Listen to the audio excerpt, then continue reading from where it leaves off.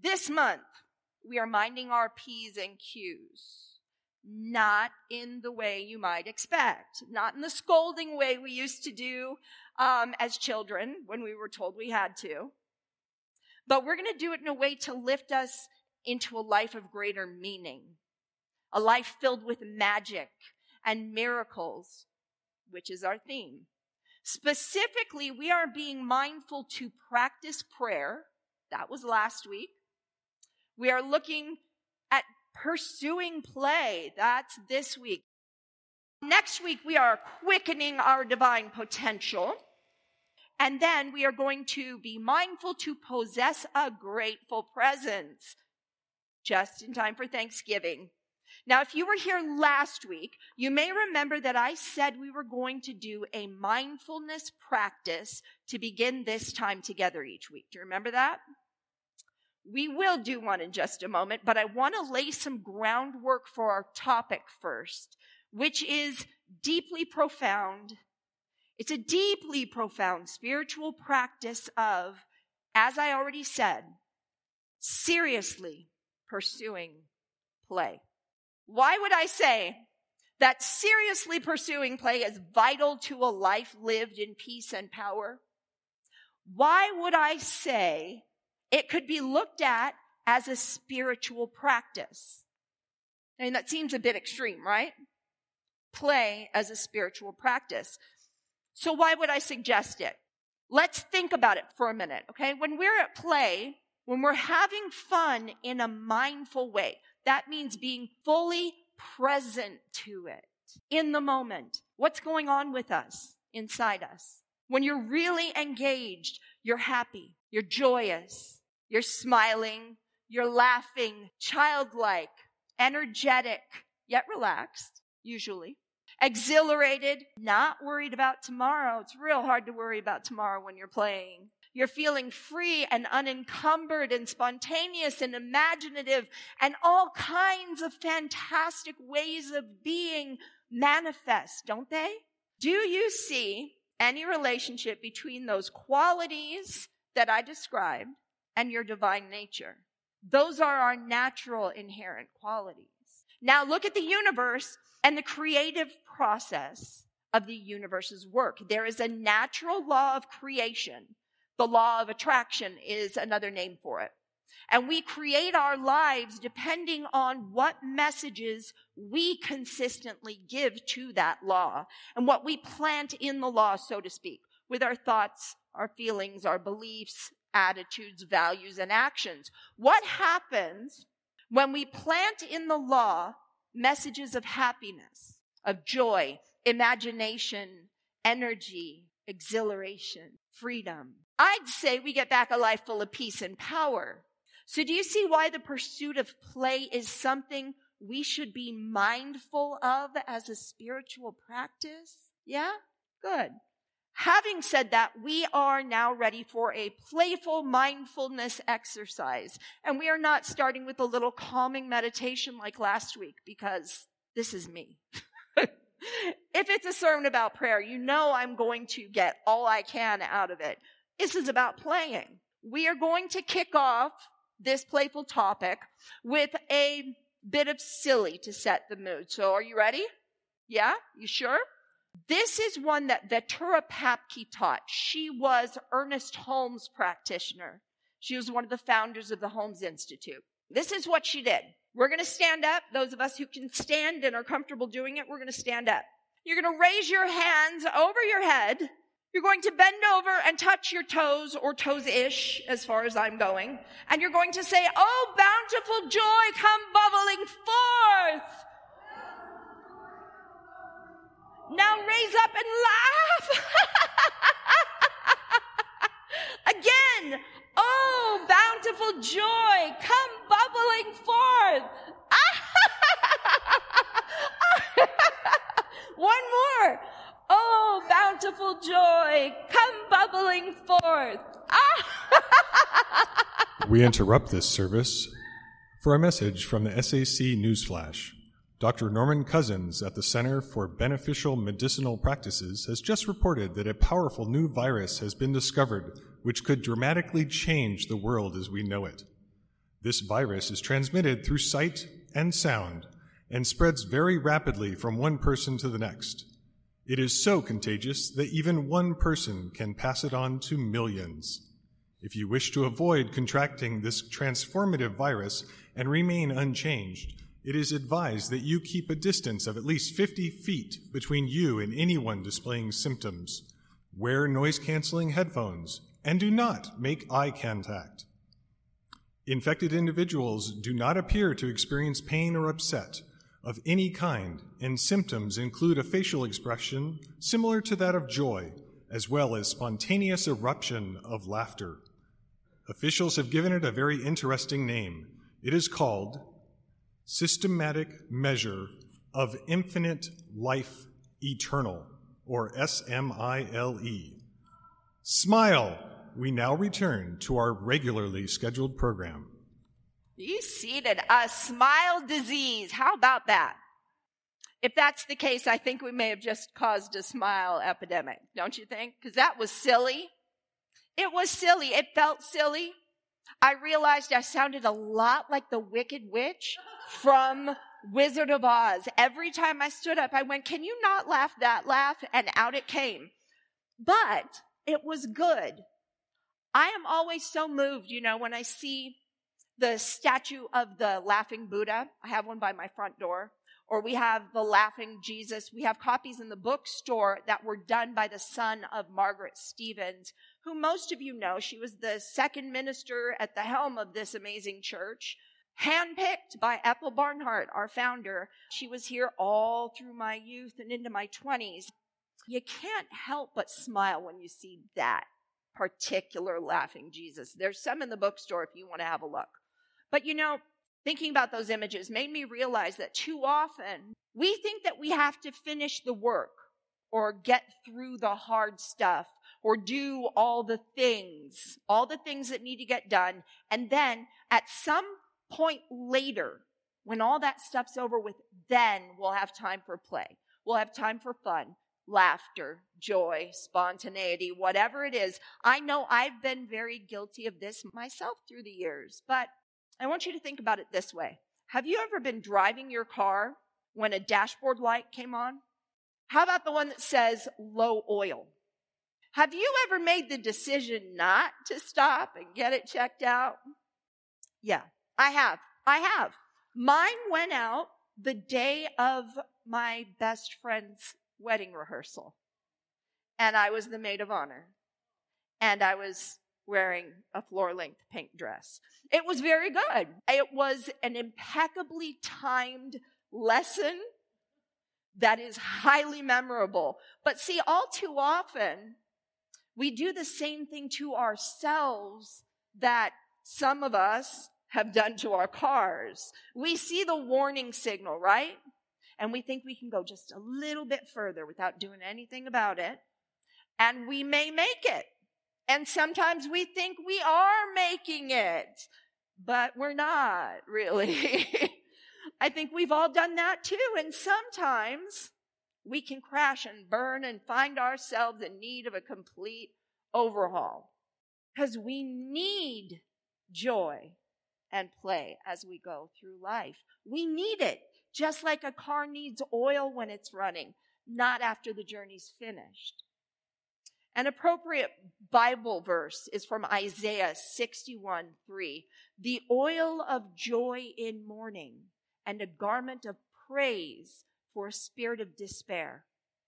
In fact, the Bible repeatedly emphasizes the importance of maintaining a sense of lightheartedness, joy, and humor. The words happy and happiness appear 10 times in the Bible. But the words joy, rejoice, and joyful appear 430 times. In the book of Ecclesiastes, we are reminded that there is a time to laugh as well as a time to cry. And it is fascinating to me that the Bible has over 90 references to joy. This is the day that the Lord hath made. Let us rejoice and be glad in it. Let the rivers clap their hands and the hills be joyful together. That's Psalms 98:8, and I love that one. Let the rivers clap their hands and let the hills be joyful together. All who seek for God shall live in joy. Psalm 69:37. Everlasting joy shall be upon their heads. They shall obtain joy and gladness, and sorrow and sighing shall flee away. That's Isaiah 35:10, and immediately follows that quote about the oil of joy and mourning and the spirit of praise and despair. It was speaking in reference to the people of Zion. And from the teachings of Jesus, we read, in John 15:11, he says, these things I have spoken to you that my joy may be in you and that your joy may be full. Commenting on Jesus' teachings on joy, New Thought writer Eric Butterworth wrote, when Jesus tells us to rejoice and be of good cheer, he is pointing to a dynamic truth. The potential for rejoicing is already within us. Joy is a spiritual capacity, the unborn possibility of abundant living, and it is our privilege and responsibility to release it. Isn't that cool? It is our privilege and responsibility to release it. Do you have a playful attitude about life in general? About yourself? It is said that angels can fly because they take themselves lightly. In the Sermon by the Sea, Ernest Holmes said he took his work seriously, but not himself. And if you look closely at some of the most psychologically and spiritually inspiring people throughout history, you could say the same thing about them. It is readily evident that joy and happiness were and are of far greater importance to them than any other quality. One well-known person who took himself very, very lightly, and some of you may not know him, his name was Yogi Berra. Everybody know who Yogi Berra is? I know I've got at least 3 young people who probably have no idea in this room. Yogi Berra, his real name was Lawrence Peter Berra, and he was an American baseball catcher and one of the very, very, very best. He later on took the roles on of manager and coach. He played 19 seasons in Major League Baseball. All but the last were for the New York Yankees. He was an 18-time All-Star and won 10 World Series championships as a player, more than any other player in MLB history. And more than all of those achievements, his true fame came from the person he was and the personality he carried throughout all his years. In the book he wrote about himself, it's called The Yogi Book, and it's subtitled, I Really Didn't Say Everything I Said. Here are some of the pearls. I was giving Joe directions from New York to our house in Montclair once when I said, when you come to the fork in the road, take it. I was receiving the key to New York City on a miserably hot and humid day. Mayor Lindsay's wife, Mary, commented on how cool I looked, and I replied, you don't look so hot yourself. He wrote, I guess I was a little nervous about the speech I had to make. He also said, always go to other people's funerals, otherwise they won't go to yours. Never answer an anonymous letter. As a new minister, I was also given that advice. You've got to be careful if you don't know where you're going, because you might not get there. True. I don't know where we're going, but we sure are making good time. Playing golf one day, I started to complain that my shot was going to go in the water, and my friend Kevin Carroll said, come on, Yogi, don't be like that. Think positively. I replied, okay, I'm positive my shot's going to go in the water. And here's a real New Thought piece of advice, and I love this one. 90% of the game is half mental. We're seeing more and more evidence of the relationship between joy and physical healing, but it isn't a new concept at all. In fact, King Solomon gave us one of the earliest recorded accounts regarding healing through the power of joy. and laughter. At Proverbs chapter 17, verse 22, a merry heart makes the body healthy, but a broken spirit dries up the bones. In the 1300s, Surgeon Henri de Mondeville reportedly told jokes to his patients in the recovery room. 1300s. In the 1600s, educator Richard Mulcater recommended laughter for those suffering from head colds. And I almost didn't share this, but it would not have been me if I had kept it to myself. The child living in here pictured a whole bunch of people in hospital gowns laughing as bubbles blew out of their nose.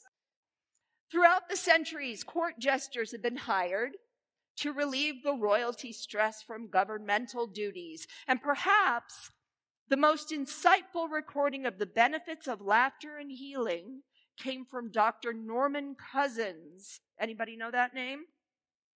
In his book, Anatomy of an Illness as Perceived by the Patient. In 1964, Dr. Cousins was diagnosed with a crippling and extremely painful inflammation of his body.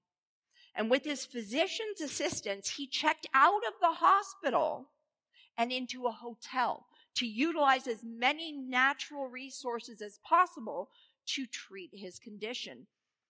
His experience became a controlled study in pain management and overall healing.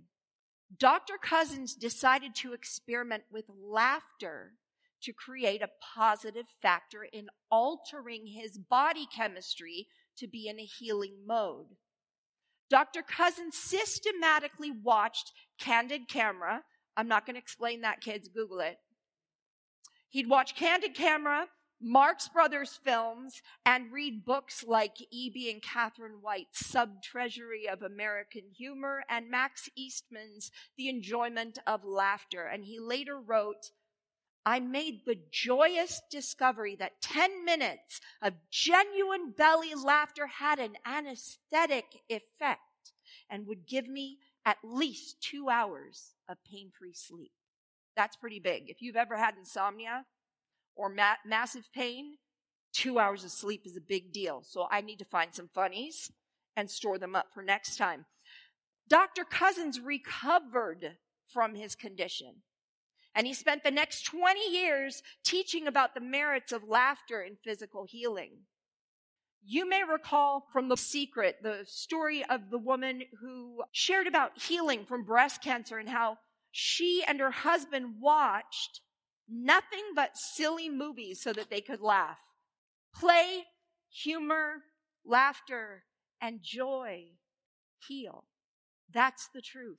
They heal the body. They heal the heart. It's as simple as that. In The Science of Mind on page 447, Ernest Holmes tells us that if we wish to come to the Spirit for the healing of our wounds, let us come with spontaneous joy, for the Spirit is joy. I am well aware that life is filled with many situations that are difficult. You can either laugh or cry.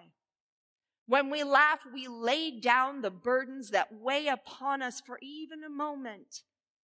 And we already talked about the role this plays in the creative process. Could it be that that's what Jesus had in mind when he said, except ye become as little children, you shall not enter the kingdom of heaven? We need to return and become as a little child.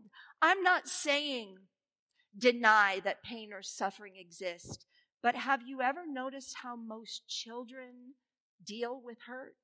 They scream or cry, they let it out for a minute, and then they're right back at play again, right?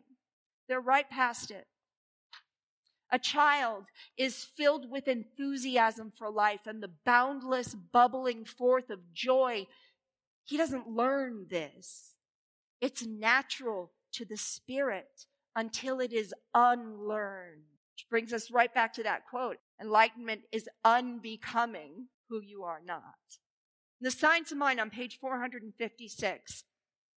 How we long for a return of that simple trust in life which children have. In their minds, there are no doubts. They have not yet been told they are sinners, destitute of divine guidance and spiritual life. The life of the child is lived in natural goodness.